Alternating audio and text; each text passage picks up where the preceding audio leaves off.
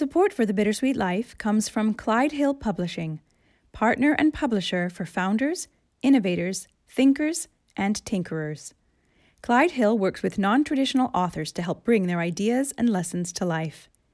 Their newest title is I Had No Idea You Were Black by Ronald Crutcher. Whether navigating cancel culture at the University of Richmond, where he serves as president in the heart of the former Confederacy, or teaching Northeast liberals the true meaning of functional diversity, Dr. Crutcher offers lessons on life and leadership that none of us can afford to ignore. To learn more about Clyde Hill's services and books, visit clydehillpublishing.com or Clyde Hill Pub on Twitter.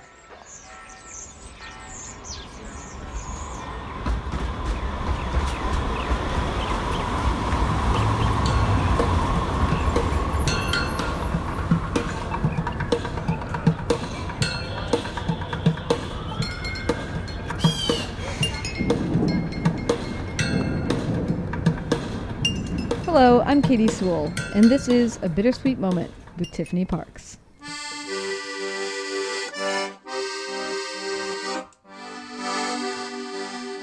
Hello and welcome to The Bittersweet Life. I'm Tiffany Parks, and this is your midweek Bittersweet Moment. So on Monday's episode, Katie and I talked about losing your language, whether you are losing your native language because you live so far from your home country for so long, or whether you lose an acquired language simply because you don't have a reason to practice it anymore. Make sure you listen to that episode if you haven't already. But Katie said something in that episode that really got me thinking. She told me that because of the pandemic, many languages that are already endangered are actually having their demise accelerated simply because people who speak this language aren't gathering and there's less reason for it to be spoken.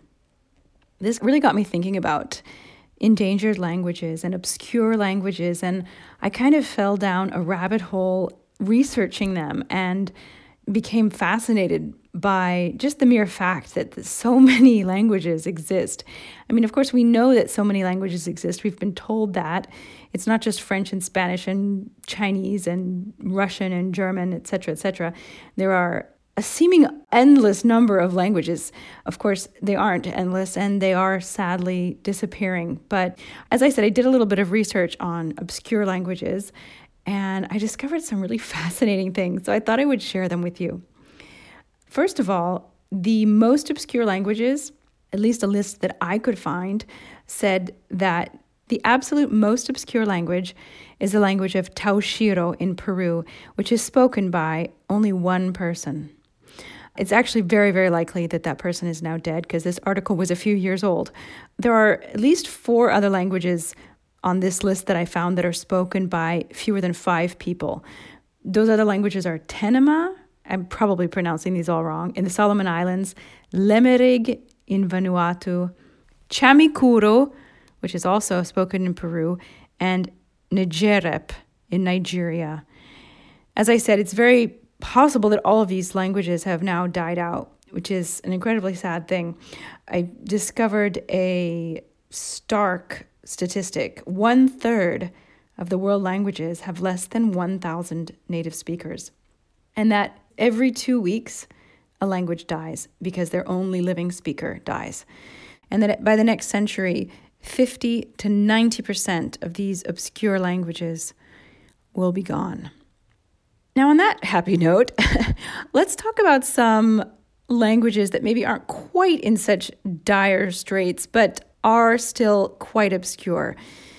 I was really surprised that there were so many languages in Spain and France that I had never really heard of, or some I had heard of, some I hadn't.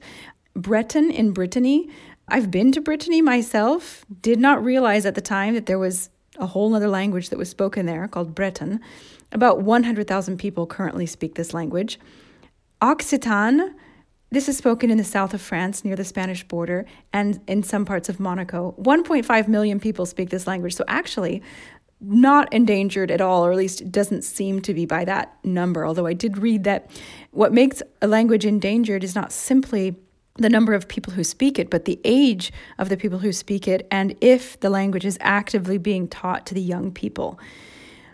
Catalan, of course, not an endangered language whatsoever. 10 million people speak that language in the region of Catalonia, and it is the main language of the region. So that language is in no danger of disappearing, but it is obscure when you compare it to Spanish and French. Basque, of course, which is spoken in the Pyrenees in both Spain and France. About 750,000 people speak that language. And a language I had never heard of, Leonese, spoken in Leon, Spain, not to be confused with Lyon, France. Only about 20 to 50,000 people speak that language. Over the channel, we've got Cornish as well, which is a Celtic language spoken in Cornwall. This is fascinating because the language actually went extinct and then it was revived. And now today, 3,000 people speak this language again, which is kind of exciting to think that maybe it's possible in some cases to revive a language. Now, there's some languages out there that have incredibly bizarre attributes to them. So I thought I would mention them as well. The language of, again, I don't know how to pronounce this, Piraya. It looks sort of like piranha, but with an H and no N. So Piraya, this is spoken in the Amazon rainforest.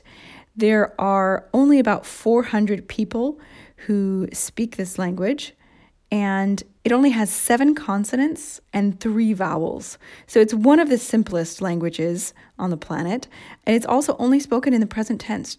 And there are no numbers in this language, and no colors either. You would say it's the color of grass instead of it's green.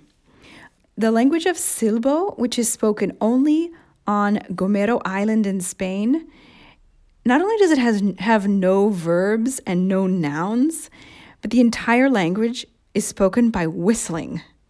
Apparently it's very mountainous, and that's the kind of sound that can travel long distances over the mountains. Another language that I don't know how to pronounce, Archi, A-R-C-H-I, is spoken in southern Russia. Only about 1,200 people speak this language. And the interesting fact about it is that one verb can be conjugated up to 1.5 million ways. So you thought that Russian was hard. You thought that Italian was hard. Think about being able to conjugate a single verb 1.5 million ways. I don't know how they ever learned that. A language called Michif. This language is spoken in parts of Canada and North Dakota, and it's spoken by the Métis people. And I didn't recognize this name, Métis. I thought, is this an indigenous tribe I've never heard of? Actually, the Métis people are the descendants of European fur traders, and they speak a mixture of Cree and French. The nouns are in French, and the verbs are in Cree. So I thought that was fascinating. Another unusual language is the language of Pawnee, which is spoken by the Pawnee tribe. This tribe is native to the Nebraska state in the United States. In this language, it's considered to be a simple language from what I read, but nevertheless, some of the words have up to 30 syllables in them, and many of the words have over 10 syllables. A language called Ta is spoken in parts of Botswana and Namibia. It has 164 consonants in it. It's a click language. I mean, that's not probably the official term, but it's the language that is used making clicking sounds. There are at least 111 different types of click sounds. I can't imagine how difficult that must be to speak and how tiring it must be on your mouth if you're not used to it. Another language that is not considered endangered but is vulnerable is Hawaiian. Only 24,000 people speak Hawaiian, but as I mentioned before, because the young people are taught it in school, all the way up to high school, it is not considered endangered. Speaking of Hawaiian, you can learn Hawaiian on Duolingo. I did a little look on Duolingo to see if there were any obscure languages on there. While there's not a lot, I don't think there's any languages on Duolingo that you could truly consider obscure. There are some that are not your typical Spanish, French, German. So you can learn Irish on Duolingo, which is another language that has really been revived in the past several decades by the younger generation. I don't know that it was ever in danger, but it was certainly not widely spoken, but it has really had a comeback. Also Scottish Gaelic, I imagine the same sort of situation, and Welsh. All 3 of these languages are available on Duolingo. Swahili, again, not particularly obscure, but not the kind of language that you might find in your everyday language course, Navajo, and Latin, which is, technically a dead language. Of course, because we have so many things that are written in Latin and so much literature, it is probably a language that, on the contrary, will never die, simply because we have so much scholarship of it. And that is a language that I am personally learning on Duolingo.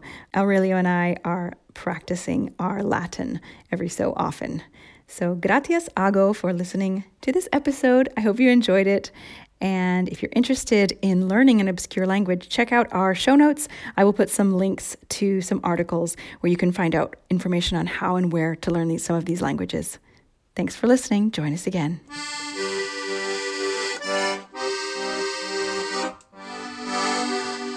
Thanks for joining us. Subscribe to the show if you haven't already. And if you love it, leave us a good review and tell all of your friends about us. Also, if you have an idea for a bittersweet moment, send it to us by email or voice memo. We're at bittersweetlife@mail.com, or find us using the contact page at thebittersweetlife.net. Thanks to Clyde Hill Publishing for supporting this program. Find inspiring and thought-provoking nonfiction with a focus on founders, innovators, thinkers, and tinkerers at clydehillpublishing.com or Clyde Hill Pub on Twitter.